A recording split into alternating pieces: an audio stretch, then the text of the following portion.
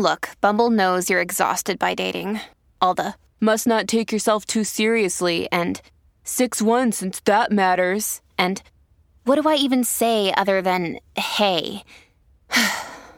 Well, that's why they're introducing an all-new Bumble with exciting features to make compatibility easier, starting the chat better, and dating safer. They've changed, so you don't have to. Download the new Bumble now.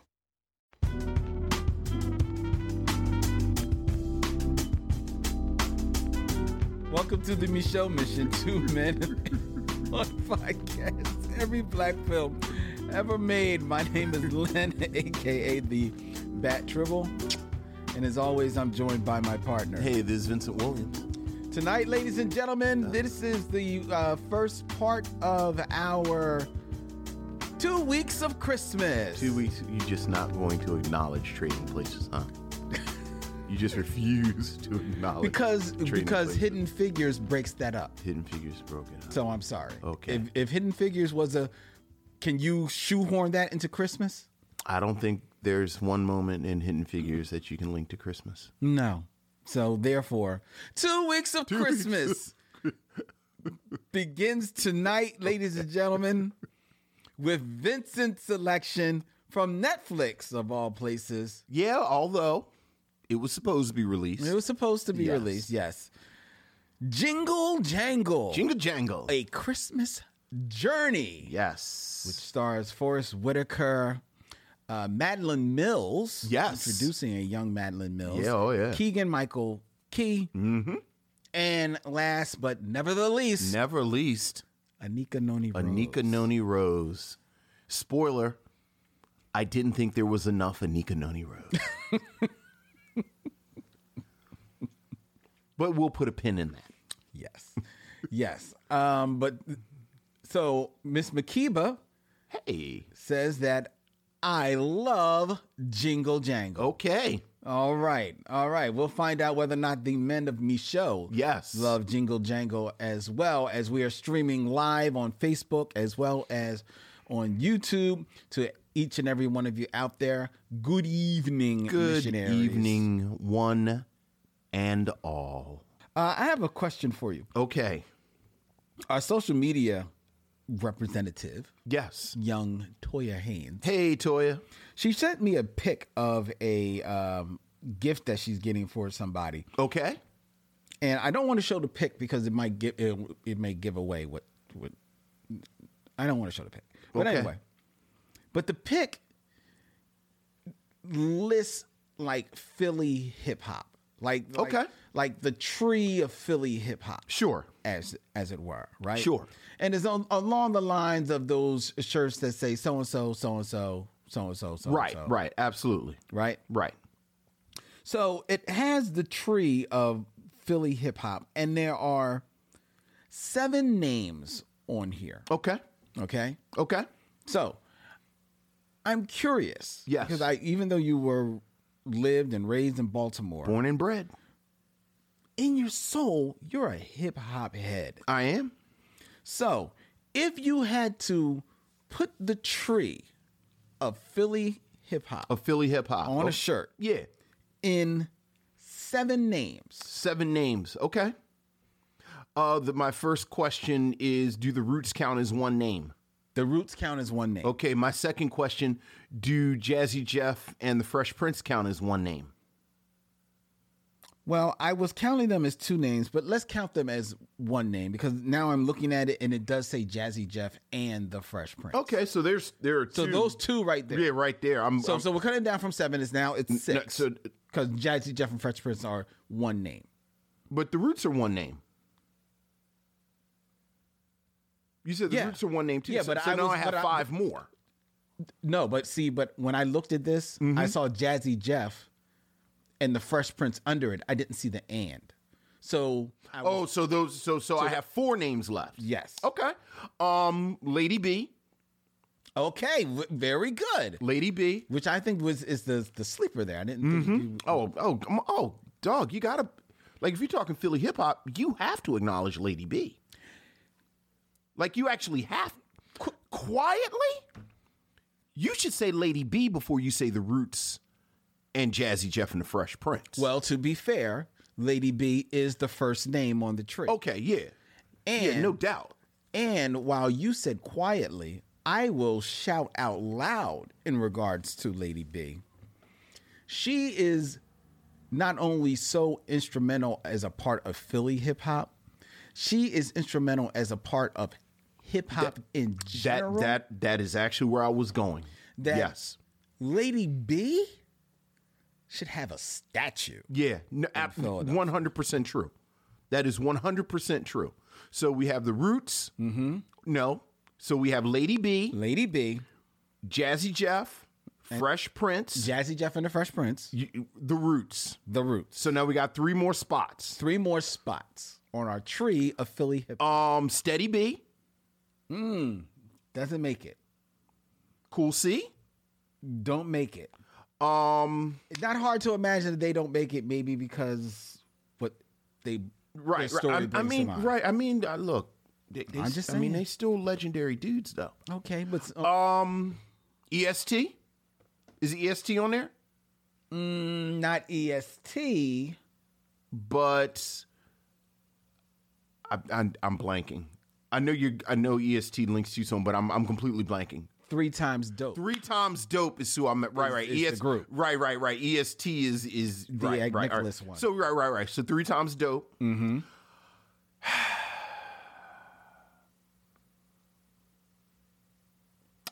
Yeah, see, quietly, I would have gone with 3 Times Dope before Cool C and Steady B because I thought I was going to forget Cool C and Steady B. But once I leave them, I think I'm done. Really? Yeah, I'm done. I don't have any other Philly hip hop in my head.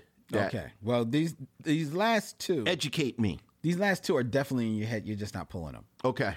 So now there are 3 spots left because you said neither Cool C nor Steady B are on there. Correct. Okay, go. And for people who don't know, you sort of alluded to it. Oh, the story of Steady B and Cool C? Why you said sort of politically Cool C and Steady B wouldn't be on there, and they would not be on there because they were arrested and did time. I think one of them may be out by now, but they did time for robbery and I believe a murder. Was it a murder? Yeah, because they shot that cop. That's right. I couldn't remember if they got murder or manslaughter. That police woman died. That's right. Yeah. They may not actually be out. I think one of them, at least one of them, I thought one of them died.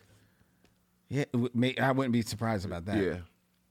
So Cool C and Steady B, while they are legendary Philadelphia hip hop fixtures, murdered somebody, which definitely taints their story. I'm going to go in the order that it is on this gift. It starts with Lady B. Okay. 3 Times Dope. Okay. Schoolie D. I always forget Schoolie D is actually from Philly. You know how come I have a brain? Because I always know it's the alphabet. Mm-hmm. It's Steady B, Cool C, and Schoolie D. Mm-hmm. I was just listening to the Schoolie D remix with KRS-One. Oh yeah, because I was going through the KRS-One thing, so I always forget Schoolie D is in fact from Philadelphia. Yeah, Schoolie D. All right.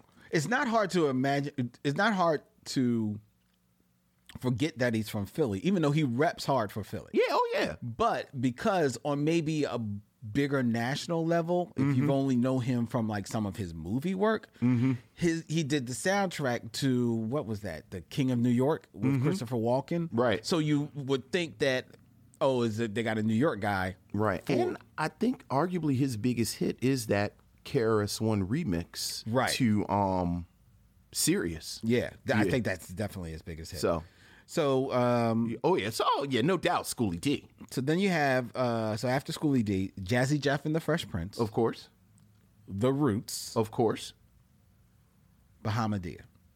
Mm-hmm. I mean, I'm not pausing because I don't agree with it. I'm just pausing. I'm actually happy they gave her flowers. Yeah, me too. Yeah, me too. Now, and I don't have any problem with this. Wait, who's the last person? That's it. Lady B, 3 times dope. So who did? So I missed Bahamadia. I missed Schoolie D. I thought I missed the third one. No, you got because you got 3 times dope. Right. So I missed 2. Yeah. Schoolie D and Bahamadia. Okay. Now, there's only one other name I would put on this list. Who? And admittedly, they don't have the hits that 3 times dope do. Mm-hmm. But they have one hit. Okay. But it is one hit that I believe that if you still put it on, certainly in a club in Philly, it would ring out and everybody would jump to the floor. Okay. And that's Tough Crew. Tough Crew. Yes. Because I still think if you put that on, you put them on, everybody is on the dance. Right. Tough Crew. Or like the Ram Squad. No, not the Ram Squad. Like Ram Squad. Not the Ram Squad. Are you throwing shade on Tough Crew? I'm not throwing shade at all. Then why are you following up with Ram Squad? I thought I was pulling deep Philly hip hop. Like I'm actually like just the opposite. I'm trying to show nothing but love and respect. I will say, I am surprised Beanie Siegel nor Freeway got on there before Bahamadia. Maybe they just want to throw another lady on there, or this like old school. Yeah, but are the Roots considered old school? If the Roots are considered old school, then Beanie and Freeway would have to. That's true. At the risk of seeming sexist or shit, Meek Mill. I mean, like you talk about, like if we're gonna talk about iconic Philly hip hop dudes, like if I'm in place outside of Philly wearing a t-shirt, repping Philly hip hop. Like, I love Bahamadia. But I don't know how Meek and Beanie Siegel don't get on a shirt before Bahamadia. Like I said, maybe it's just to put another woman on there. Right. Because otherwise it really is Lady B. I'm trying to think of another lady MC from Philly or, hip hop representative. And outside of Lady B, that's really it. And Bahamadia. Like, just to be 100% clear, once you stop talking about MC Lyte and Latifah, I can't think of a female MC better than Bahamadia. Oh, wow. I disagree on that. I can come up with a couple. Not many. Oh, who you think better than Bahamadia? Jean Grey. Jean Grey. I don't think she's as good as Bahama. I think she's as good. That's a good pull, Jean Grey, though. Yeah, I think Jean Grey is... Because I think Bahamadia is a monster. No, I think she's a beast, too. Yeah. I think Jean Grey is every bit the beast that she is. Jean Grey, that's a good pull. Anyone else? You just say a couple. Well, okay. Jean... oh, God, I just drew a blank on her name. Fat Joe's girl. You know her. Ah, man, she was in jail and she came home. Oh, you think, what is her name that went to jail? Remy Ma. Remy Ma ain't nowhere near as good as Bahamadia. No, nowhere near as good as Bahamadia. Near. Like, this is insulting. This is an insulting conversation. And I think Remy Ma is all right. Remy Ma, but not even near Bahamadia. Rem is nice. Yeah, I disagree with her in the same breath as Bahamadia. Okay. I mean, maybe. But okay. It sounds like a nice present, whatever it is, though. It does sound like a nice present. Look at Toya. Yeah. Getting nice presents. Toya's a nice person. She is. Thoughtful, even. She is very much thoughtful. Even. She is. Vincent, are you ready for the game show that is sweeping the nation? Yes, I am.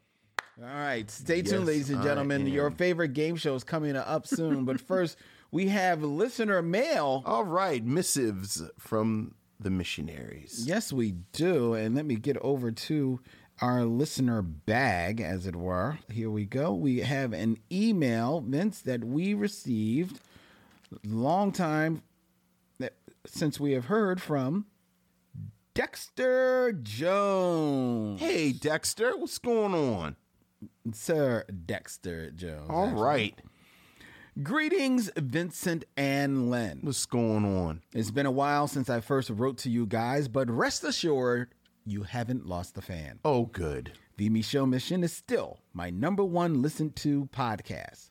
But I did feel compelled to write to you guys again regarding a missed opportunity during one of your 6 Degrees of D'Urville Martin games, which I thoroughly enjoyed. Okay, what is our missed opportunity? I believe it was on the episode that you reviewed Trading Places. Okay. Before you started the game, you shared an audio message from one of your fans who did you guys the much needed favor of connecting D'Urville Martin to Meryl Streep in very few steps because you guys were struggling with that. We were. That was before I had my Dick Anthony Williams key though, because now now I get to Meryl Streep. Then, ironically, the next challenge was getting from D'Urville to Viola Davis. Which, yeah. Unfortunately, you took the long route again, fellas. The same route that the fans suggested to Meryl Streep you could have taken to Viola Davis because Meryl and Viola worked together on a film called Doubt in 2008. Yeah, they sure did. I really tried to let it slide for 2 weeks, but I just...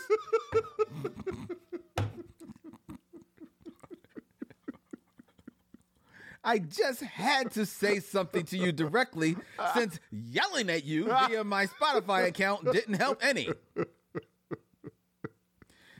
Now that that's out of the way, and speaking of D'Urville Martin, I've been giving some thought to who might be considered a modern day D'Urville. Okay. And I wanted to know how you guys felt about Bokeem Woodbine taking up the mantle. That is so funny. I was thinking Bokeem Woodbine when he said it. You don't have to make a game out of it or anything, but it was just a thought. Thank you for the entertainment, Dexter Jones. Yes, thank you, Dexter. Did you see Doubt? No, I did not. Yeah, me either. And I meant to see it because it looked very good. Yeah, it looked very good. Well, thank you. And let's not call it a missed opportunity. I'm starting to think of it more as it's almost like the Aristocrats, where it's not so much the answer itself that is the point. It's the journey and what the journey says about you. So, you know, everyone knows the punchline to the joke The Aristocrats is, and we call it the Aristocrats. But the art is in what comes before that. Yes. So that's what I'm thinking about. So. And ladies and gentlemen, before you ask, even though we have license to say what we want on this show, we are not going to tell you the Aristocrats joke. Right. But understand that the punchline is, and we call it the Aristocrats. Yes, I know. But there's probably quite a few people listening to the show who don't know the joke. I know. Well, it's actually kind of appropriate. You know what I thought was fascinating about the documentary, about the joke, is when they interviewed, and I forgot whether it was Chris Rock or Dave Chappelle, but whatever black comic was involved, they talked about that there is no black tradition of the Aristocrats because black comedians never had to work under the sort of strict parameters that white comedians did because, you know, black comedians weren't allowed on these, like, you know, you weren't going to be on the Tonight Show. You weren't going to work in the Catskills. Like, you kind of were in these black venues. So that you didn't need the release that the white comedians needed with the Aristocrats. Right. So not only would show missionary perhaps not know about the Aristocrats, but if they are a Micheaux missionary because they are interested in black popular culture, there's no reason for them to know. No. That being said, and we call it the Aristocrats. And you should look for that documentary, for the film, out there on some streaming service because it actually is a very funny. It's very good and very interesting. It's very. I had never heard of the Aristocrats before the documentary. I think I did, but only because I listened to a lot of like old comedy. Right. So You spent a fair amount of time in the Borscht Belt. I did. 6 Degrees of D'Urville Martin, ladies and gentlemen. All right. Now, I've got 2 on deck, but so we may not get to both. Okay. That depends on your speed. Oh, let's see. 6 Degrees of D'Urville Martin. Vincent. Yes. Can you get from D'Urville Martin in 6 moves or less to Anika Noni Rose? Oh, I mean, that's easy. Is it? I hope not. Like, that's so easy. Let me see if I can get to him another way than besides the way that I'm going to go. It's not supposed to be that easy. It's not supposed to be that easy. You know what? It's so easy. Mm-hmm. I'm not even going to use Dick Anthony Williams. You're not going to use the Dick Anthony Williams key? Right. So we're getting to Anika Noni Rose. Okay. D'Urville Martin is in Guess Who's Coming to Dinner with Sidney Poitier. Oh. Sidney Poitier is in Take Your Pick with Bill Cosby, any of those 3 Bill Cosby movies. Yeah. Bill Cosby is in Hotel California with Richard Pryor. Richard Pryor is in Harlem Nights with Eddie Murphy, who is in Dreamgirls with Anika Noni Rose. Boom! How many moves was that? 6. That was 6 moves? I took the long way home. Was there a short? You already had the shorter route? Oh, the shorter route is Dick Anthony Williams in 5 on the Black Hand Side, who's in Harlem Nights. I'm sorry, who's in Mo Better Blues with Charlie Murphy. Mm-hmm. Charlie Murphy is in Harlem Nights with Eddie Murphy.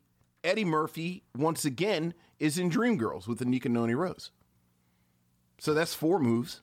Okay. All right. Well, that's true. All right. Well, you knocked that out, Vincent. Hey, man.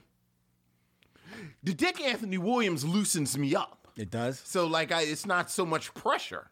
Okay. So that I can try and, take the long, like, if I know I have Dick Anthony Williams, like I said, I took the long way home. You ever tell your parents to take the long way home when you came from places?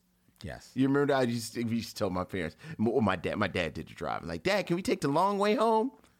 Take the long way home. That's usually fun. It's more scenic. So who we got? We got time for the second one, right? We got time for the second one. I smashed that one. Yes. This one I don't have a face for. Okay. But 6 Degrees of D'Urville Martin. D'Urville Martin. 2. Hugh Boningville. Okay. First of all, I don't know who that is. Oh, he is actually in the movie that we're reviewing this evening. Is he? Who's he play? He plays. Is he the banker? He's the banker. Yeah, I just don't know anything about him. I just don't know. I just don't know. I can't get to him because I don't know who he is. D'Urville Martin to Frank, the guy who works behind the register at the CVS by my house. Can you give me 3 movies he was in? Downton Abbey. Oh, for Christ's sake. Oh, yeah, okay. No, well, all right. Give me 2 more. He was. I'm sure he was. Go ahead. I just go ahead. I don't know. Like, how do you pick the movie version of a TV show? Well, he was. Can you do 3 movies that don't have nothing to do with a TV show? Well, he was in the TV show. Yes, apparently. What else was he in?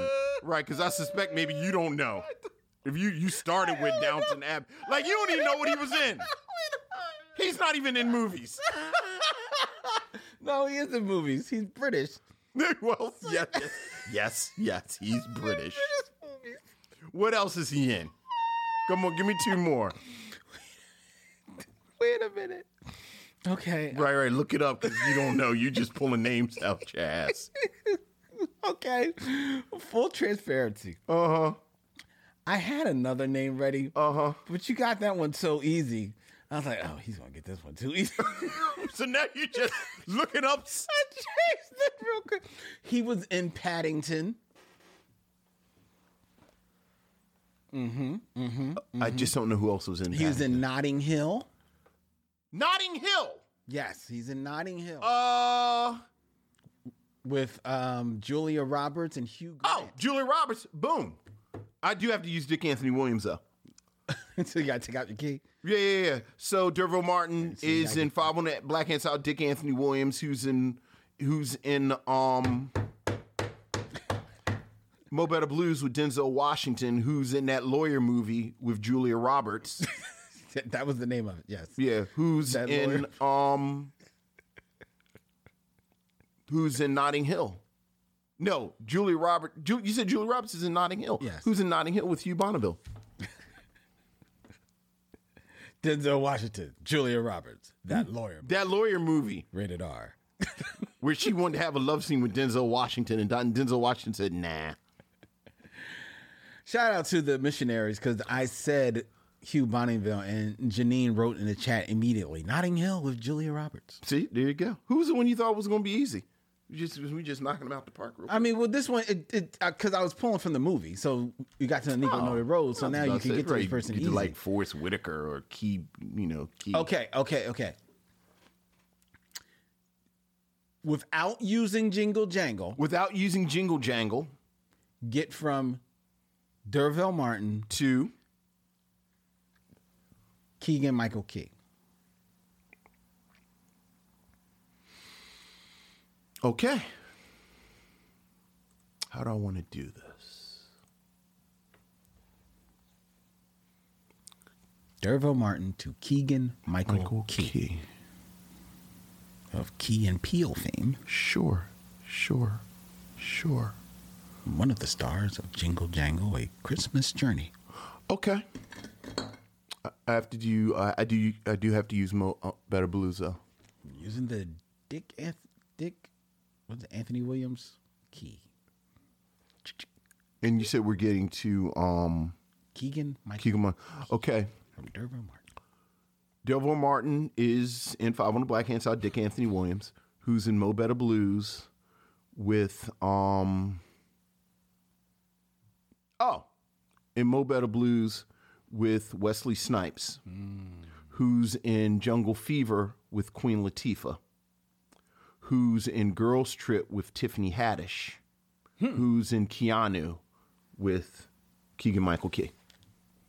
Was Tiffany Haddish and Keanu? Mm-hmm. Oh, I don't remember her now. So that's 5 moves. And I did not use Jingle Jangle. You did not use Jingle Jangle. Well, you have become a master. Oh. Once you got your Dick Anthony Williams key. I laughed at Dexter saying that he held it for 2 weeks. Like, sometimes I just sit around now. To just be mad at him. Like, I just sit around and map out. Like, I saw like Zendaya and Tom Holland. I was like, well, I can get to. Oh, because you know what? Here's what enraged me. I was angry at you a few weeks ago about Cate Blanchett. Mm-hmm. And you named all this silly stuff. And then you said, oh, yeah, also she was in Thor. Right. I'm going to just tell you right now, take all the Marvel stuff off the table.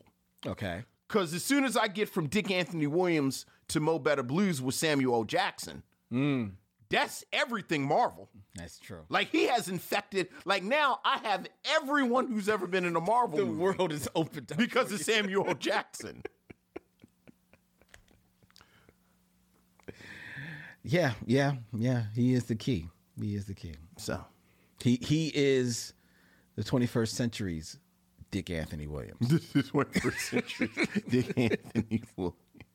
Like, Dick Anthony Williams and Mo Better Blues in the Marvel universe are like my big, like, all right. Like, those are my not even cheat keys. They're just like a skeleton key. I've been taking it easy on you. All right. Yeah, because it's Christmas. Hey, look. But if we're going to continue this through the rest of the road to 300, I'm going to have to toughen up a little bit. Oh, well, I like it because now the pressure is on you. See, the pressure wasn't on me. Yeah. But now the pressure's on you. Oh, no, I've been taking it easy. Okay. All right. Dude. All right. Dude. Be prepared. You going to do like Fatty Arbuckle?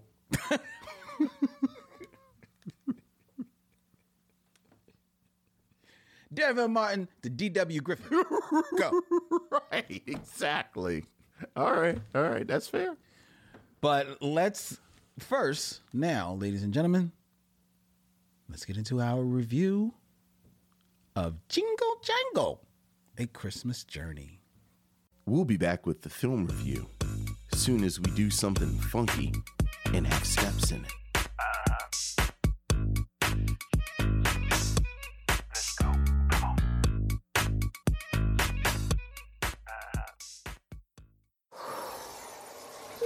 Once upon a time lived the greatest inventor that ever there was, Jeronicus Jangle. Merry Christmas!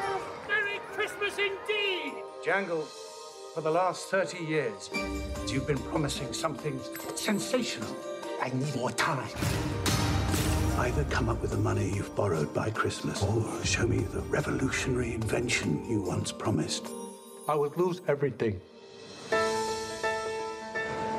What's wrong, Grandpa? I had a perfect life, loving family, and a magical shop, till an old friend took it all, but he didn't get this. Young lady, if I know anything about your grandfather, there's something sensational in there.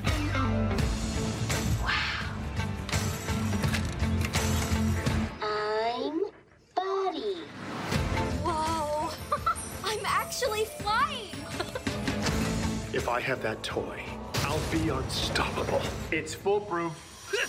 You are proof that there are fools. Fools, fools, fools, fools, fools, fools. This is the only place I've ever been where I finally felt like I belong. We have to get Buddy back.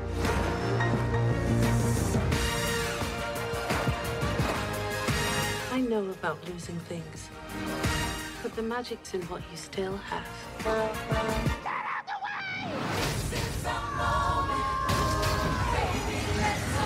Are you all right? Yes! Yes!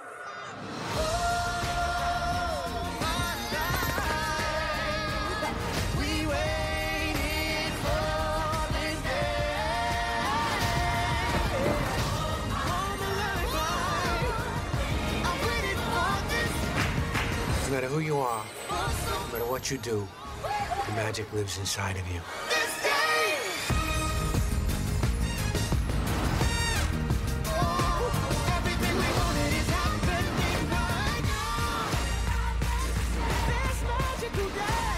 Decades after being betrayed by his opponent, a once joyful toy maker finds new hope. A bright young granddaughter arrives on his doorstep.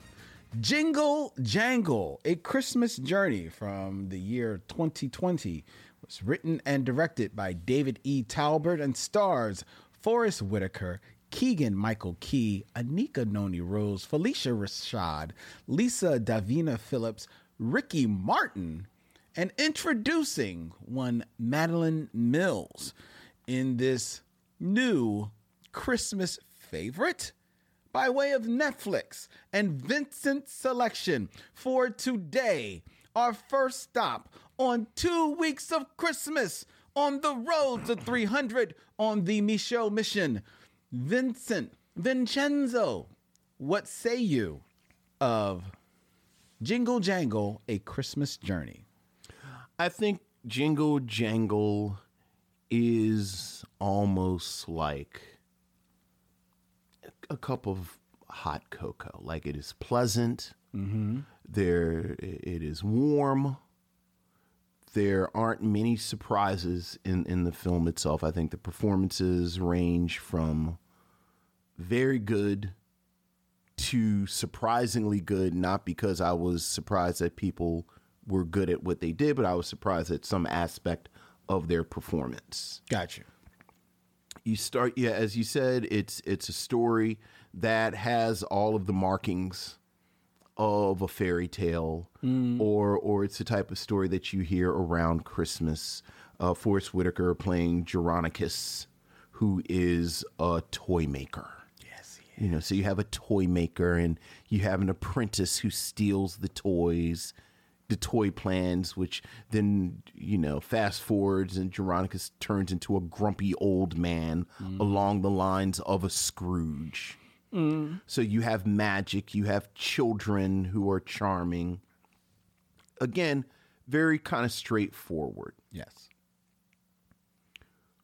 opens up and it lets you know what you're in for. It is bookended by 2 vignettes where Phylicia Rashad plays the grandmother of 2 children, and she then tells us the story. And it's Phylicia Rashad.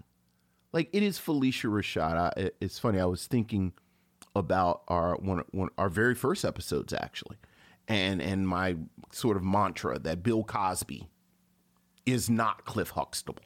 Right. And kind of go from there. And I think it's fair to say Phylicia Rashad is not Claire Huxtable. Right. But I do think she has aged very well, very sort of elegantly, very graceful, so that Phylicia Rashad as a grandmother reading A Christmas Story is fantastic. Like when it was over, I wanted her to close the book and then open up another book and say, now I'm going to tell you the story of John McClane, a New York detective who goes to a Christmas party with his wife. I just want Phylicia Rashad to tell stories. So she's great, plays the role of this warm, wonderful grandmother. Anika Noni Rose, look, it's a running joke. I love Anika Noni Rose. But let's be clear. My Anika Noni Rose love is rooted in when I first saw her. When she was the co-star in the 2 seasons of the #1 Ladies Detective Agency with Jill Scott. And the reason I was drawn to her immediately is she is one of these actors that I love that can do everything. She's a great dramatic actress. She's funny both in her timing and her physical humor, quietly. She's a wonderful singer. Yes. And the thing about the #1 Ladies Detective Agency is that over the 2 seasons, you saw her display all of these talents. It has frustrated me that very rarely, if at all, has she gotten vehicles where you see the breadth of her talent. Yeah. She's very good as a dramatic actress, or you see her in something like Dreamgirls and she sings, but you don't see everything. And this is another example of it. Anika Noni Rose is in here, but I think she's in here for 3 scenes. Maybe. And the first scene where we are introduced to Journey, who is the heroine of the play, played by Madeline Mills. I don't even know if she talks. Like, I think Madeline, she basically says, go talk to your grandfather, behave. But you don't know if Anika talks. Right. Oh, right. She talks. Yeah, but it's like, she's not saying anything. Right, she's not saying anything. She says, go, hey, have fun with your grandfather, behave yourself. Yeah. But she has a song with Forrest Whitaker. She does exactly what you expect Anika Noni Rose to do with a song. She gets a moment where she has an affecting scene with her father that she has been estranged from. And she does fine. But I don't think she didn't really stretch. Right. Likewise, anyone who watched Key and Peele over the years knows that Keegan-Michael Key is very talented. Yes. And he has musical talent, actually. Like, you can tell he has a thing for musical theater. And his big number on a scale of 1 to, I think it was Negroland was the big number on Key and Peele. It's about a 7. Like, he does his job. He does just fine. To me, Ricky Martin, same thing. Charming. Plays the minuet, the voice, the voice of the minuet, Don Juan Diego, who is sort of a villain as well, and fine. Ricky Martin, charming, does his job. This is something I'm going to keep saying. Everybody does their job. Forrest Whitaker. First of all, I didn't know Forrest Whitaker could be funny. Like, I know we've talked about him one time before in I just forgot the name of it. Not Hell Up in Harlem. With Robin Givens. Oh, Rage in Harlem. Rage in Harlem. Rage in Harlem. Where he was awkward, he was kind of funny, but kind of distracting. A little bit, yeah. I really like him in this. I like grumpy old man Geronicus that he plays, who's really heartbroken because his wife has died, and you can tell he has a heart of gold. And then Forest Whitaker sings. And it's like, all right, Forest Whitaker singing. All right, okay, I'll go along with that. If there is a real standout that I was surprised by, it would be Lisa Davina Phillip as Ms. Johnston, who is the mail lady who is very interested in Geronicus. And she has a performance that she's not singing. It's actually the singing voice of Marissa Wallace. Yes. But it is, again, Lisa Davina Phillip acting it out. Yeah, she's embodying the role. And it is maybe the best scene in the film, where she's singing to Geronicus, and it is full of life and verve, and again, it is very funny. All 5 of the child actors, from the 2 actors who play the grandchildren in the beginning, and I don't have them right in front of me right now. That played the grandchildren in the framing. Oh, okay. That would be, I don't have their names. To well, we're talking about it. Let me cut this out. Because I'm looking at the cast, but I don't see Right, I was looking at the cast too, and it doesn't list those 2 young laid children. Right, it doesn't. That's interesting. But certainly Kieran Dyer is Edison. And Madeline Mills as Journey, who's the star.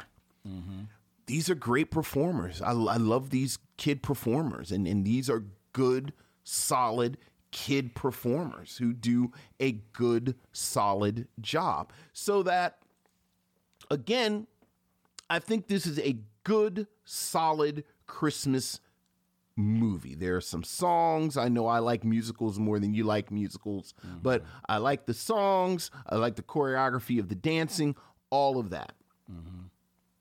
Solid movie. I think, real quick, just because I found it, the grandson was played by Kenya Sandy, and the granddaughter played by Rhea Calvin. And they're good kids. They're good kids. They seem like they're actually brother and sister. They do well with Felicia Rashad. In my mind, there are 4 real stars of Jingle Jangle. 4 real artistic movers that I really respect and want to shout out. The first is Rob Cameron, and he's the set designer. Love these sets. I love this world. I love this Victorian, late 19th century English world that he has created. I think the thing about Rob Cameron that is important when you talk about his set design and what he has worked on is that Rob Cameron also worked on Game of Thrones. So this is someone who knows about designing fictional worlds, building worlds, and literally building these worlds. And this is a set that really stands up to scrutiny. Yeah. So whether we are talking about Geronicus's shop, whether we're talking about Gustavin's factory, whether we are talking about the streets themselves, the carts, the everything looks like this is an actual place. And I love that. I love everything about that. This is one of my favorite sets in a long time. Second, Michael Wilkinson. Okay. Who designed the costumes. Love these costumes. I adored these costumes. I love this. I love the stylistic choice that, again, this is in the Dickensian tradition. In fact, at the very beginning, one of the grandchildren, before Felicia Rashad's character starts the story, says, "Can you read us a Christmas Carol?" Yeah. So this is these are costumes that very much resemble this Victorian costume wear and this old, period specific clothing. But I love how colorful it is. Yeah, I love how he literally brings colors to the costumes. And I've mentioned it previously. I'll say it again.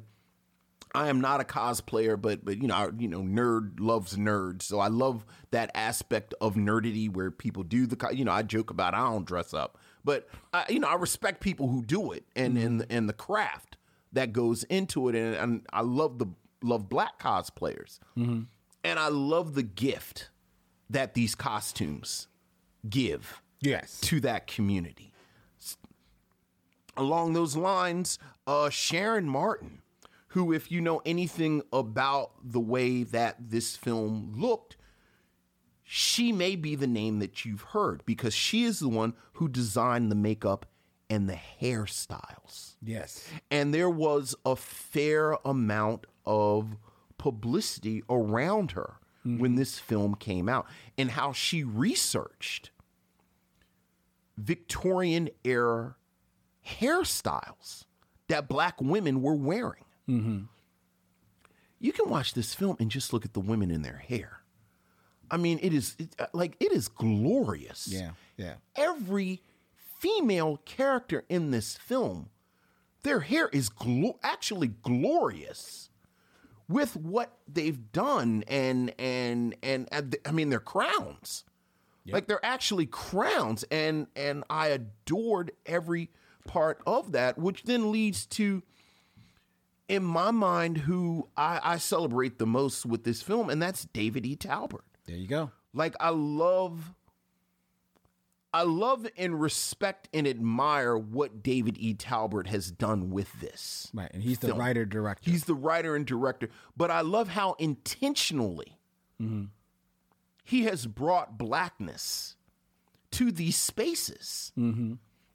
Again, this is, if we're talking Christmas, you're talking Charles Dickens. You're talking this Victorian space. You mentioned Downton Abbey a few minutes ago. Like, this is an environment that we talk about, but up until fairly recently, it has been lily white. Right, as far as its depiction. Depiction. So David E. Talbert very intentionally putting black people in these spaces, and not just putting them in the spaces, but again, having the intentionality of researching actual hairstyles, bringing color to the costuming, all of that. I just admire that so much.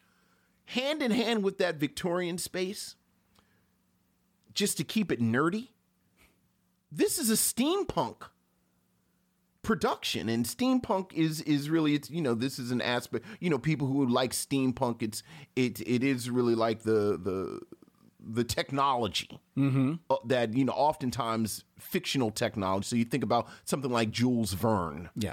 And 10,000 Leagues Under the Sea and Around the World in 80 Days and H.G. Wells with the Time Machine, and it's lots of gears, lots of actual steam, right? But the Victorian vision of the future, and technology. Right. But this is also a space that oftentimes it's just white. Yeah.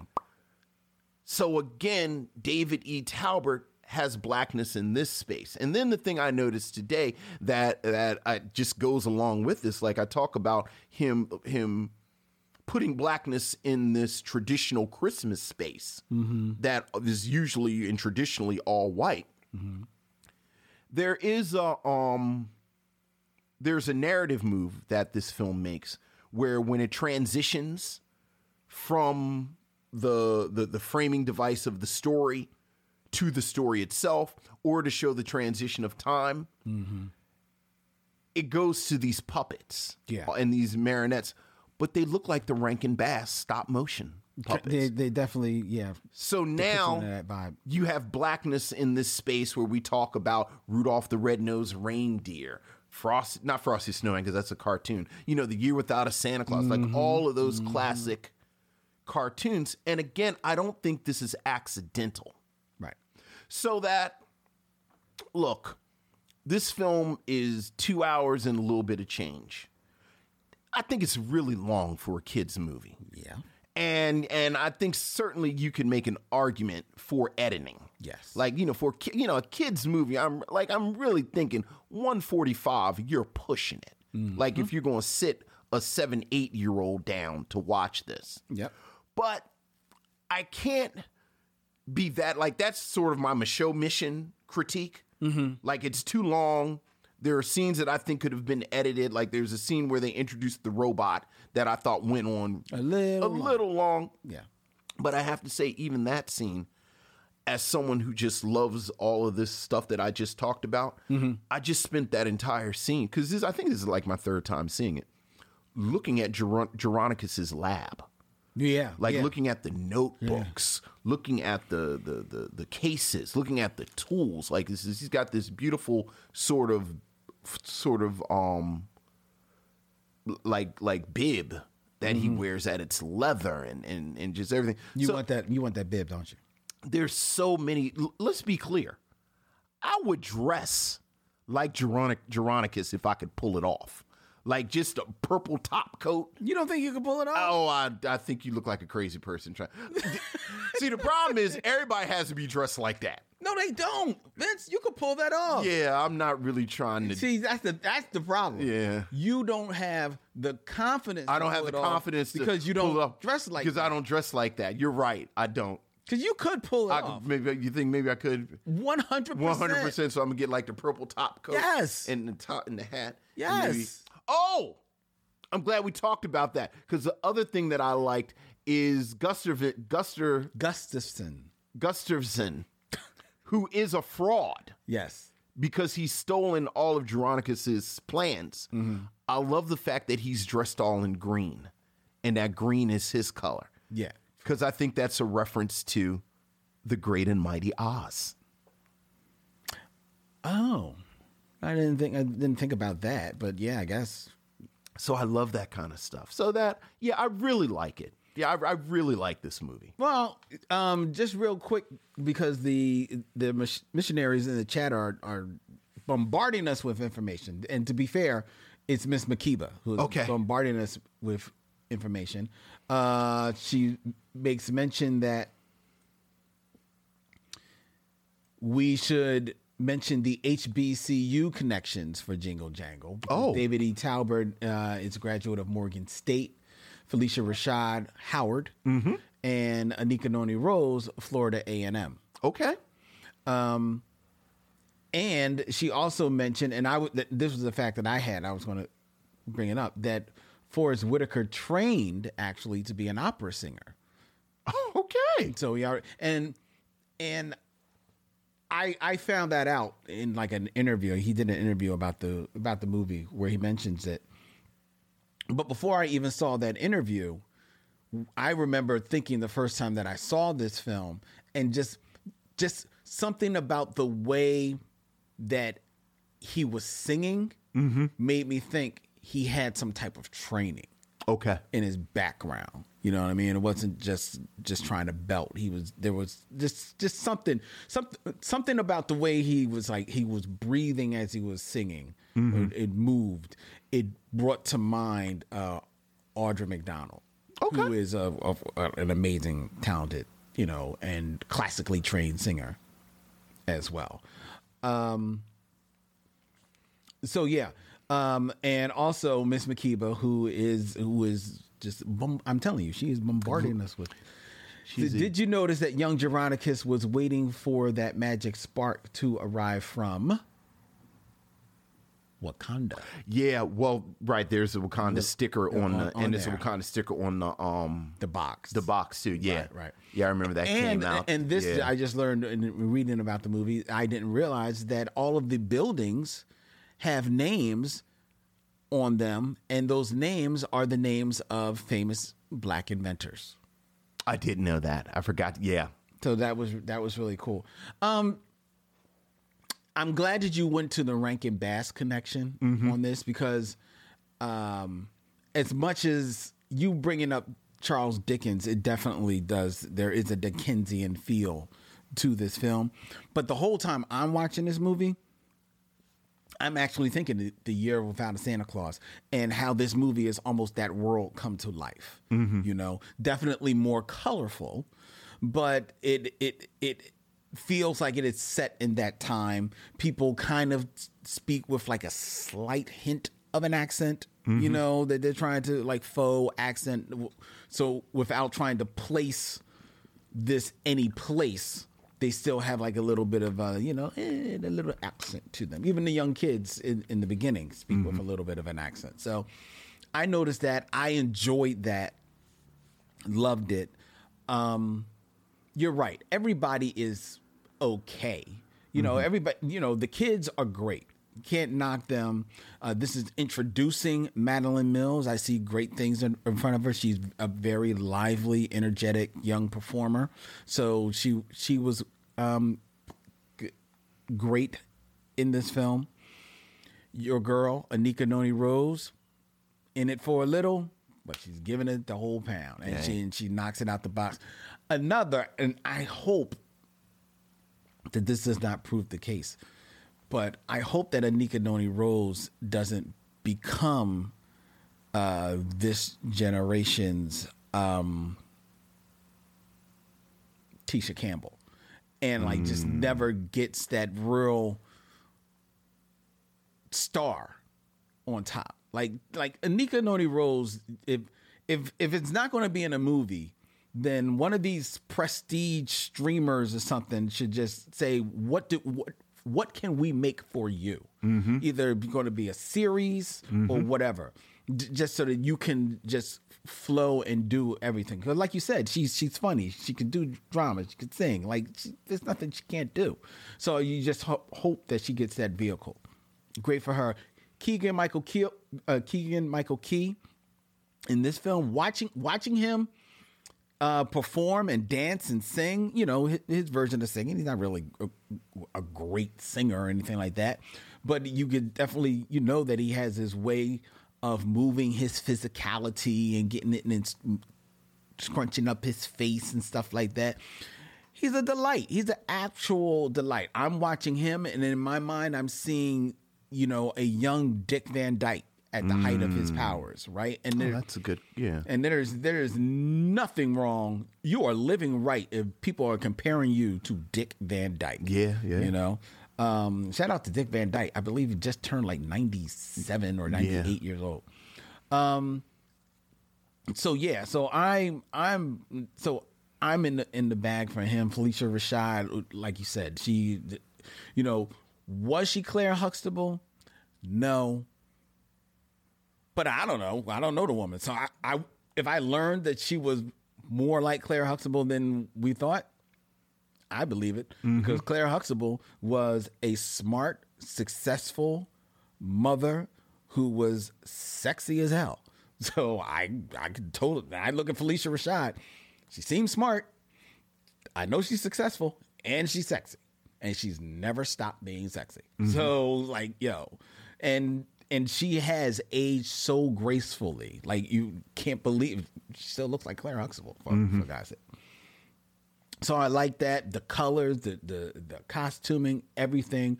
The songs, you know, I'm not big on musicals.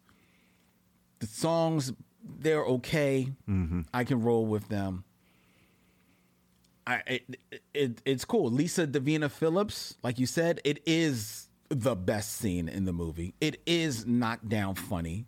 You know, the background singer come up and I'm like, oh, this is insane. I love what you're doing here. And so good. David E. Talbert, the writer, director, who's done a bunch of stuff, but if you look in his filmography the last few years, he's just been knocking out Christmas movies lately. I think he's found his lane with this Christmas movie stuff. I think, and no shame on that. And no shame on then doing this big musical, because he knows what to do with the camera in a musical. Pull back and let's see the dancing. Let's see the choreography. And you could see the choreography and the beautiful set pieces. Fantastic. My Michaud review of this film is, like you said, it's a little long. it could get chopped down a bit. I don't know exactly 100% where you could chop it down, but you could dip and tuck this thing down to probably, like you said, probably an hour 45 is good, right? That's only losing about 15, 20 minutes. Right. And because there is some parts of the plot where it does seem to kind of go back and forth and then back again before, like, this could have wrapped up a little quicker. The whole time I'm listening to Ricky Martin as Don Juan Diego, who, shout out to the animation on that character, because the animation on that character was breathtaking. And Johnny Labey provided the motion capture of Don Juan Diego, and he was the light. I could have watched him all day, just that little character. Right. Ricky Martin as the voice was just all right. Okay. And I felt this the first time I watched the film, so this was my second time watching this movie, and it really hit me this time. This role was made for Antonio Banderas. The whole time I'm listening to Ricky Martin here, I'm saying, yeah, you're all right, but boy, Antonio Banderas would have knocked this thing out the box. I mean, he would have been Puss in Boots, though. No, he wouldn't have. Antonio Banderas would have found a way to put a spin on it where he's not Puss in Boots, because Puss in Boots was French. This is not French. This is a bit more closer to his actual dialect. That is a good retort. So I just lump all them foreigners together. Easy. Easy. And this is how it starts. Easy. This is how it starts. Yeah. Puss in Boots was French. Yes. You was booming bitches and trailers. I know. I think you put something in my water. So the whole time I'm just an ignorant ass American. What do you want from me? There you go. I'm waiting for, like, the Antonio Banderas cut of this film. Right. So, and Ricky Martin, he's cool. I don't have a problem with him. Sure. It's just that it would have been so much more. Okay. And shout out to Justin Cornwell, who plays a young Geronicus in this movie. Yeah. Because he is lively, he's fun, and also shout out to the actress who plays Joanna, his wife, Sharon Rose. Yeah, Joanne, excuse me. She's great as well. And you talked about, like, when they go to the puppets and the marionettes, and the scene when they go to the marionettes of when the wife passes. It hit me because it comes like this, and I'm like, oh. And then it's got like marionette rain and all. Yeah. But back to Justin Cornwell as young Geronicus, he's great. And I understand that he grows into Forrest Whitaker's Geronicus after dealing with the loss of his wife, right, and the estrangement that settles in between him and his daughter Jessica, the Anika Noni Rose character. Sure. So that makes sense that Forrest Whitaker, who you look at Forrest Whitaker, you don't see jolly, right? No. So it makes sense that he grows into Forrest Whitaker. But I contend that Forrest Whitaker is still miscast in this movie, because while he definitely wears the forlorn face of somebody who's dealing with some stuff, right? There are still moments in this movie where, like you said, he's asked to be funny, and I don't find him funny. Oh. I find his timing off in this film. I find the acting that he's doing in this film sometimes bumping up against the acting, against the tone that the film is setting.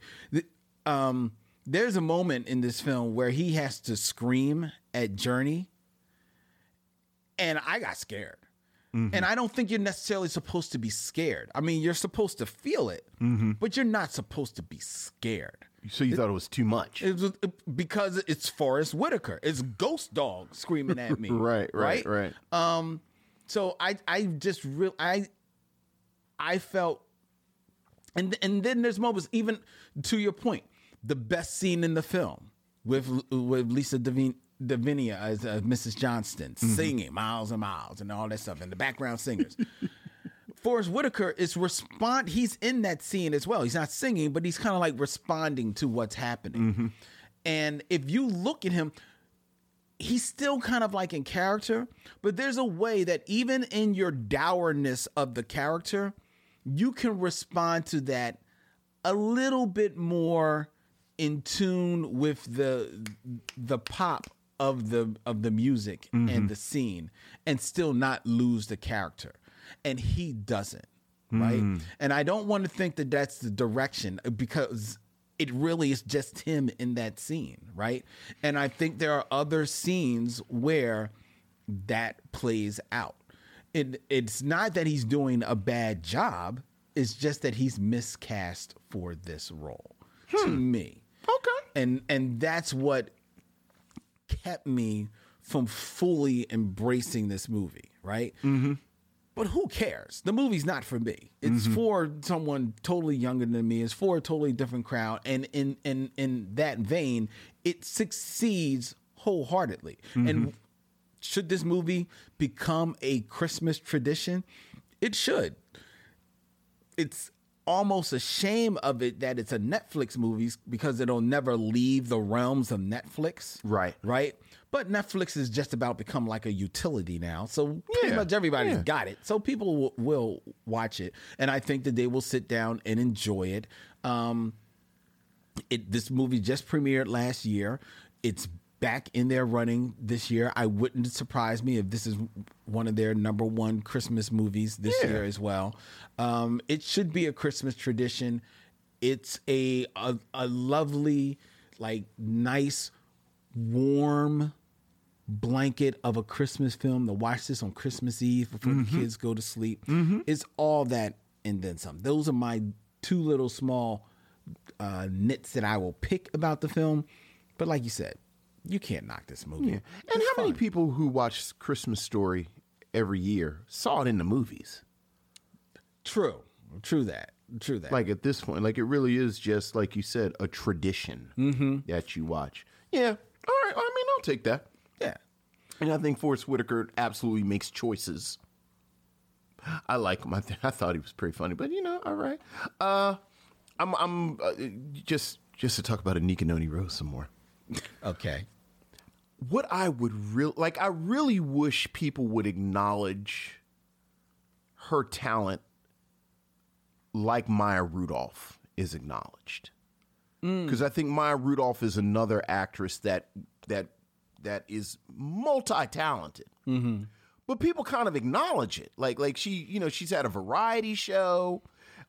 She's had a sitcom. She has a really interesting career.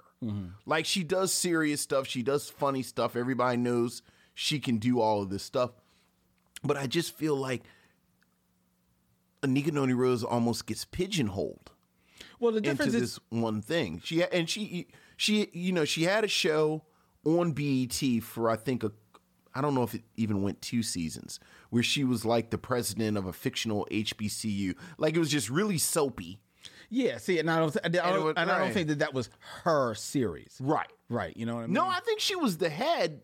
But it wasn't really. Yeah, but I don't think the show was built around her. It was more of an ensemble. Like she was maybe like the big star on there. One of them. Yeah. I think that if I remember that show was more like an ensemble. Yeah. And like you said, it was trying to be soapy. Yeah. And the difference with Maya Rudolph is that Maya Rudolph has had opportunities to show not only, all of her skills, but she was on weekly.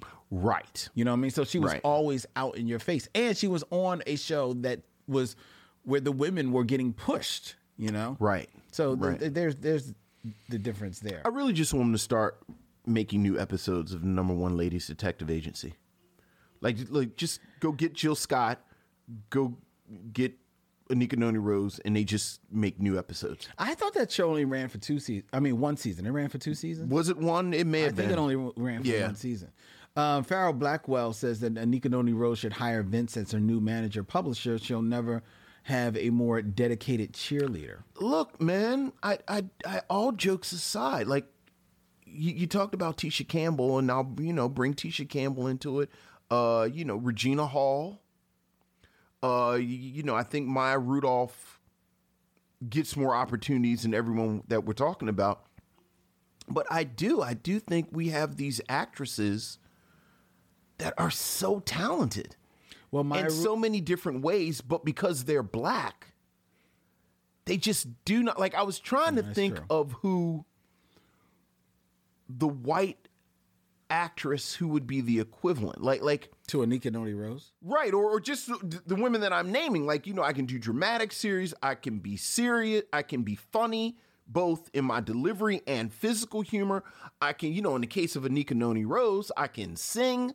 Like, the person I would think the first person that comes to my mind is Anna Kendrick.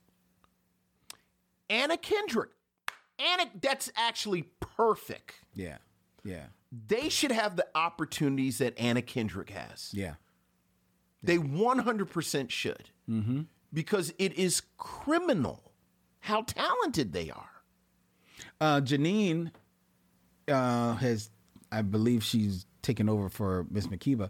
She mentions that Maya Rudolph possibly is getting some of the push that she's doing because she's married to Paul Thomas Anderson. Right. I mean, it doesn't hurt.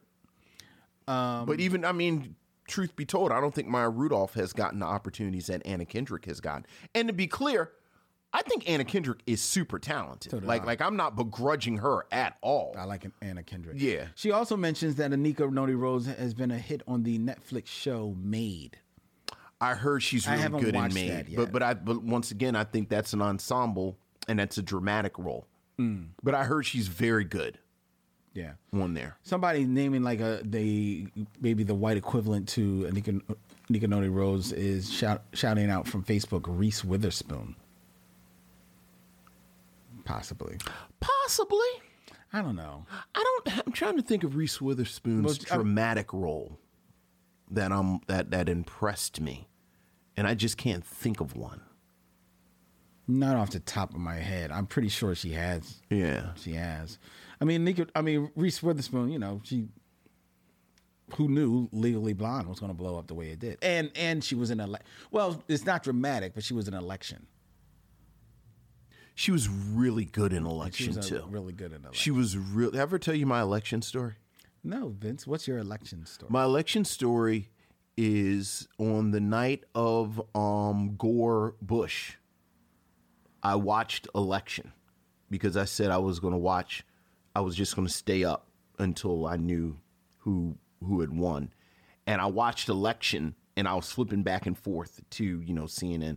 And what I always say is I watched Election. When Election went off, Al Gore was my president. And then I went to bed. Oh. And when I woke up the next day, George W. Bush was my president. There you go. So whenever I think about Election, that's a great movie. Yeah, it's a very good movie. I always think about that. Farrell Blackwell says that honestly he could see Anika Noni Rose in every Kristen Chenoweth role. Yeah, that's another one. She's another one I love Kristen. Yeah, she's another one. The only reason I couldn't see her because Kristen probably because Kristen Chenoweth. She was also in. She was in there was an ABC series that had to deal with like down south. It was like Southern type. Yeah. Thing. So she couldn't be in that. It's funny because speaking of Keegan-Michael Key, Kristen Chenoweth was in the Apple miniseries that was just on Smigadoon. That was a music, which, I'm in no way recommending. Yeah, I heard of it. Certainly not to you. Isn't Keegan-Michael Key? Yeah, but I thought it was a hoot. But, I like musicals. Well, I like Kristen Chenoweth. Yeah. She's good in it. Kristen Chenoweth. She's good. Yeah, she's good in it. She's in my top 10. Yeah, real question. But that was very much a role that Anika Noni Rose would have murdered. Would have murdered, right? Would have murdered her role in Smigadoon. Yeah. Yeah. We gotta find something for Nika. Gotta find something for Nika Noni Rose. And I just want to have like a variety show. Not even a variety show. Variety show's not gonna last. I know it's not gonna last. Like, you know what I would love? Like, okay, Vince got all the money. Like, Vince is now in charge. Okay. Not just a variety show, but the Richard Pryor show. Remember, Richard Pryor would be kind of skits and it'd be wacky, but then like they'd have like a 10-minute play in the middle of it. No, I don't remember that. But okay. Yeah. Oh, yeah. It would get real serious. I don't remember. It'd be like, oh, the Richard Pryor show was fantastic. When's the last time you watched it? It's been a while. You know what? Been a while. You should buy the Richard Pryor show because they had like a DVD. Oh, I should. You should. Okay. Because I think you'd enjoy you it. have all the money in the world. Buy me. All the money? Oh, I do have all the money in the world. I forgot I just granted myself that. So buy me the Richard. Yeah. What I want for Christmas, Uncle Vincent. Is Right. The Pryor show. The Richard Pryor show. Right. No, I don't want to see a Nika Noni Rose on that because it's not going to last. I want her on some. I want a Nika Noni Rose to like get. Like I want a. This is what I want to see. Okay. A Nika Noni Rose needs her I Love Lucy. Yeah, that's what she needs. Yeah, that. But hell, how many of these actresses need I Love Lucy? Though? No, they all could use it. I mean, like the bad thing is everyone we just named. Tisha Campbell, unfortunately, that moment opportunity has left her. Yeah, it's still not too late for a Nika Noni Rose. Right? Why? Because I Love Lucy didn't happen for Lucy until she was like almost 40. Right. So there is still time for Nika Noni Rose. Yeah. I mean, again, just when I said everyone we just named, like I'm including Kristen Chenoweth and Anna Kendrick, like I don't think there's a Lucy Ricardo role for any actress in 2021. Kristen Chenoweth doesn't need an I Love Lucy because she's got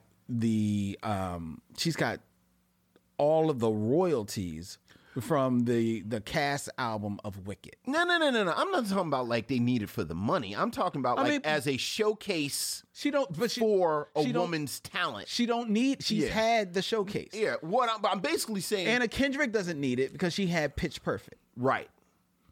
Nika Noni Rose needs it because Nika Noni Rose, while she was in Dreamgirls, she's not the lead in Dreamgirls. No, she's not. You know, so she needs something that's going to boom, showcase her. I do hope that Tiana money is good. Like I hope them Tiana residuals, and I think she's going to be the voice of the show that's coming on Disney Plus. Is she? I believe she's going. I think she's going to be the voice. See, I don't. Well, first of all, as far as the Tiana money, she's cashing the checks if she's still getting them. But you got to remember, when they did that film, Nika Noni Rose she wasn't Nika Noni Rose. Right, that probably helped make her. Yeah. Yeah, I mean, she was on Broadway and stuff, but I see what you're saying. Yeah, it was Disney. You know, they're going to cut a corner if they can cut a corner. Yeah, well, I hope that Tiana money for the show. First of all, I hope she does the voice. I hope so, too. Second of all, I hope they pay her right. Pay that woman. Yeah. But. So would you recommend people watch Jingle Jangle, A Christmas Noni Rose? I would recommend people watch Jingle Jangle once a year, at least, at Christmas time. Absolutely. I think it very much should be a tradition. Like I said, and I'm going to, as someone who loves Christmas and loves Christmas traditions and loves the American tradition of Christmas with with A Christmas Story and It's a Wonderful Life and the Rankin Bass specials and Charlie Brown and The Grinch That Stole Christmas and Scrooge and all of the and Die Hard and all of the Christmas Trading Places. Right. But there is, I think that talking about how A Christmas Story, or more recently something like Elf, has slipped into American tradition. I love the fact so much that David E. Talbert said, this is a space for us too. Yeah. And very, like you said, he's been doing Christmas movies, and I know there's a whole culture around Hallmark Christmas movies. And I know there's been a push to diversify Hallmark Christmas movies and everything that goes along with that. But I think Jingle Jangle has the potential to be as universal as something like A Christmas Story or Elf, which were films that, we're going to make a Christmas movie, but you don't get the sense that the goal was to become part of American pop culture going forward. And I think Jingle Jangle very much should be part of that. So, yeah. All right. And you? Oh, yeah, I would definitely recommend people watch this film. It's an enjoyable time in front of the television with some hot cocoa, some a onesie, a fire, nice fire, yeah, absolutely, or a very kick-ass space heater, That's what we do in my house. The kind with the safety feature that if it gets knocked over, it turns off. Yeah, well, mine, if you even pick it up, it turns off. Y'all be real careful with the space heaters, folks. Okay. All right, Vincent. It's that time of year. Jesus. I know. All of a sudden. I think you put something in your water. I get real paranoid about space heaters. I'm going to trigger you. I'm sorry, y'all. You can cut that last part out. Jingle Jangle. Woo. All right. So there you go, ladies and gentlemen. Check out Jingle Jangle, A Christmas Journey. Before we tell you what we're going to be watching on our second week of Christmas, I have homework for Vincent. Okay. Vincent.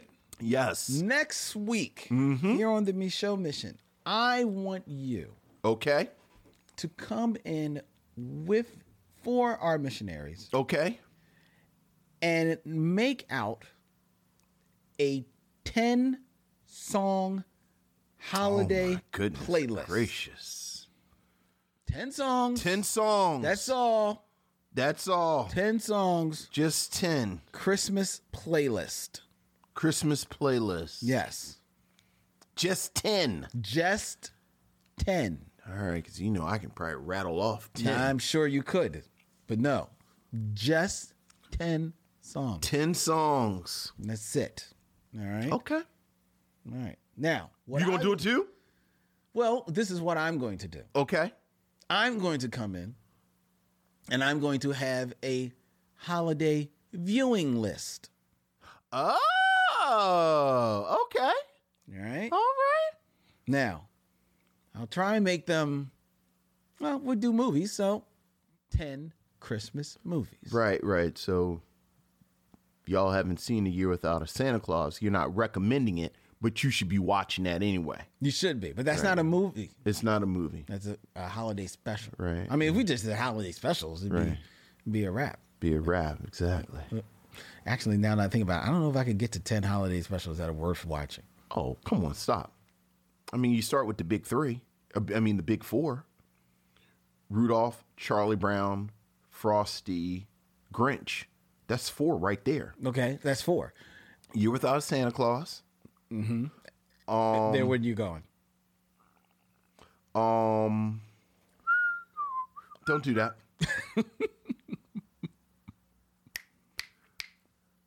Santa Claus is coming to town. No. Oh, you're bugging. Santa Claus is coming to town. It's fantastic. Put one foot in front of the other. Okay, I'll give you that. I forgot about that. Is that in that one? Yeah, because remember, it's the origin of Santa Claus. Right. And that's the one where, that's right. Right, the wizard is all that's evil, right. and then he teaches them, that's right. Okay, all right, so I'll give you that one. In front of the other. Yeah. All right, so what's that, 6? That's 5. It's not 5. You did the big, you did. I did the big 4, and then I did A Year Without a Santa Claus. Right. Santa Claus is coming in town. Okay. I'm sorry, but I dipped back into Rudolph. I think Rudolph's Shiny New Year. Shiny New Year. Oh no. I like Rudolph's Shiny New Year. No. I like Rudolph's Shiny New Year. First of all, it's not Christmas special. It's a New Year's Eve special. Fair. You know what? That's fair. Okay. So, what else do I have for Christmas special? This is not a Christmas special, but Miss Makiba is saying Roots the Gift.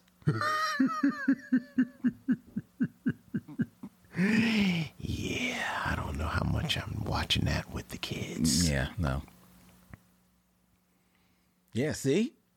You think you could get to 10. That's really interesting. Do I really run dry after the 6 I just said? Mm-hmm. Now, I'm pulling one in my head. I just can't think of... I'm trying to remember the name.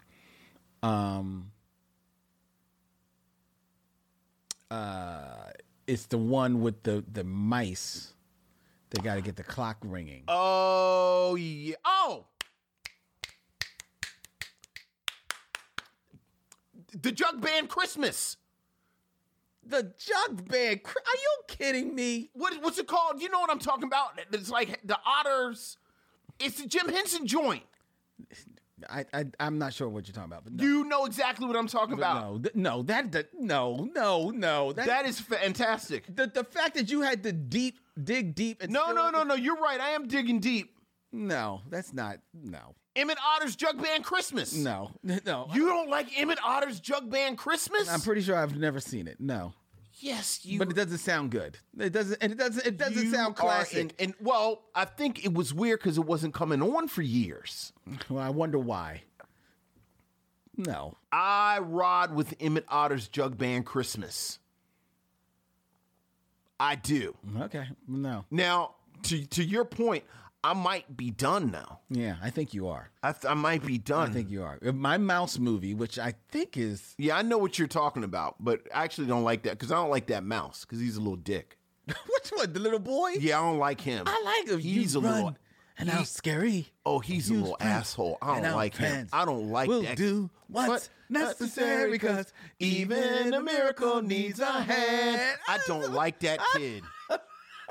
Oh, I don't like him. He's a little asshole. He is. Oh, he's not. He is. He's not, because he can fix the clock. No, but didn't he break it? Isn't he the one that messed everything up at the beginning? Yes, but it was an accident.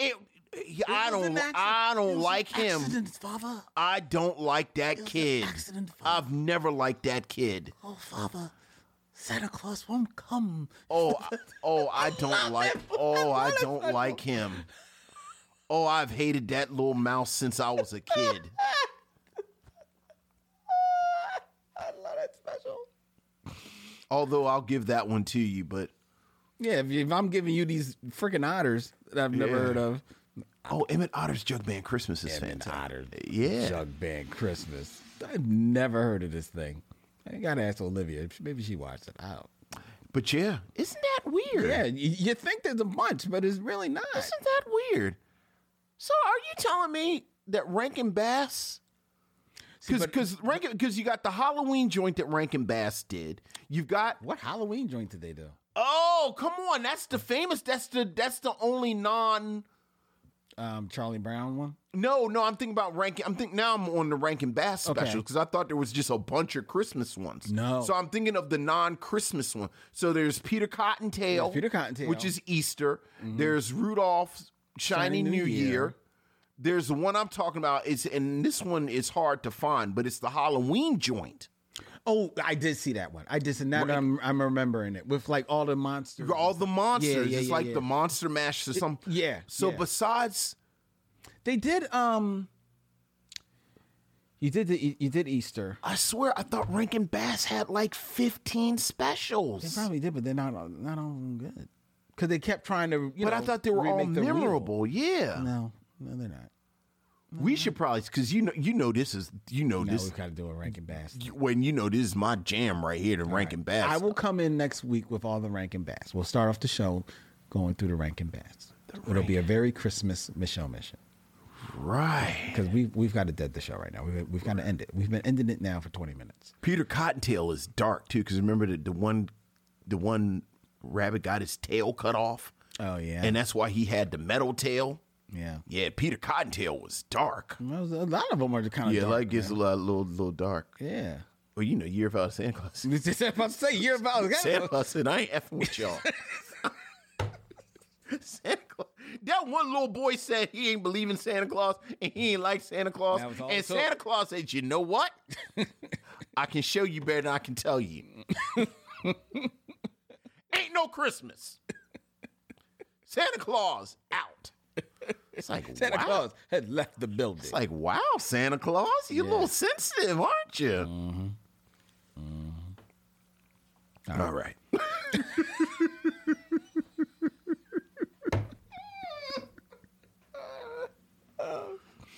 Oh God. Oh yeah. See, Down to Mars Girl is pointing out that they had a Jack Frost movie.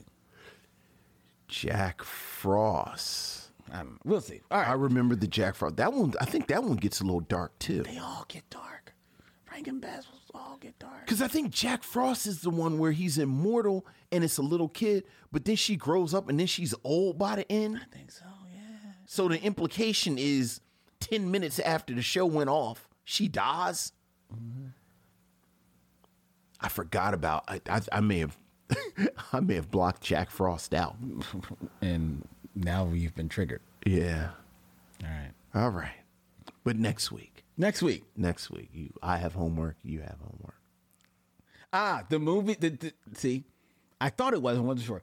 The Mouse special was called "'Twas the Night Before Christmas." Mm-hmm. Oh, I hated him. I hated that mouse.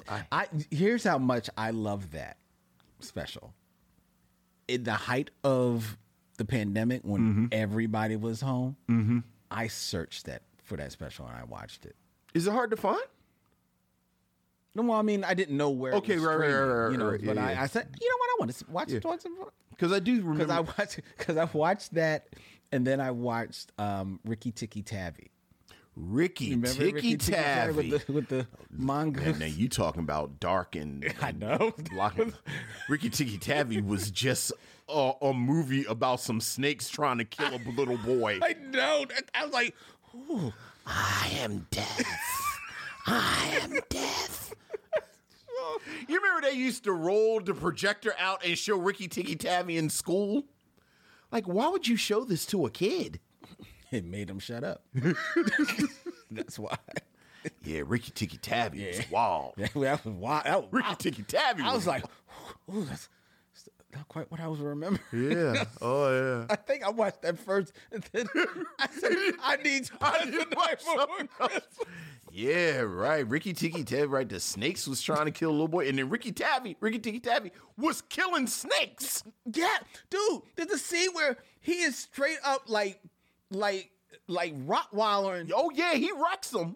Oh yeah. Oh my God. All right. The show should have ended half an hour ago.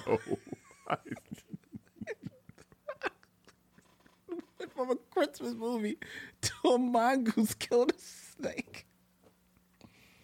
Next week we'll be in Christmas. All right. So we'll be in Christmas. Until yes. I'm trying not to start talking about Santa Claus versus the Martians. All right, we gotta end the show. We really even end the show. Oh my God. So email us all of your thoughts and concerns, ladies and gentlemen. Email us at michonmission@gmail.com. Go to the Michonne Mission website, 2Man 1 Podcast, every black film ever made. Hit swag, check out all the cool designs and gifts that we have by way of our good friends at TeePublic. Like and follow us on all the social media, Instagram, Facebook, Twitter, YouTube, at Michonne Mission, which is a proud member of The Podglomerate, thepodglomerate.com. They make podcasts work. All right, next week, on the, and real quick, hey, I do another podcast. Check it out because it's fun. The Rule of Man, available at theruleofman.com. Everywhere good podcasts be. It's me and a bunch of guys answering questions sent in from women. which gives you a glimpse into our thoughts of manhood in the 21st century. It's a fun show. People are enjoying it. I hope you can check it out wherever you find podcasts. The Rule of Man.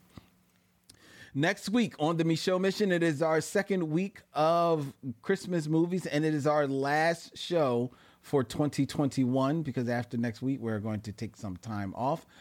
But we're going to have fun. We're going to give you a Christmas, Christmas playing list, a Christmas viewing list, and we're also going to review another. Now, from what I learned, because I've actually never seen the movie, Christmas Tradition from 2007, this Christmas, next week on the Micheaux Mission. He's Vincent, I'm Len. In parting, we say, we'll see you when it's time to meet again.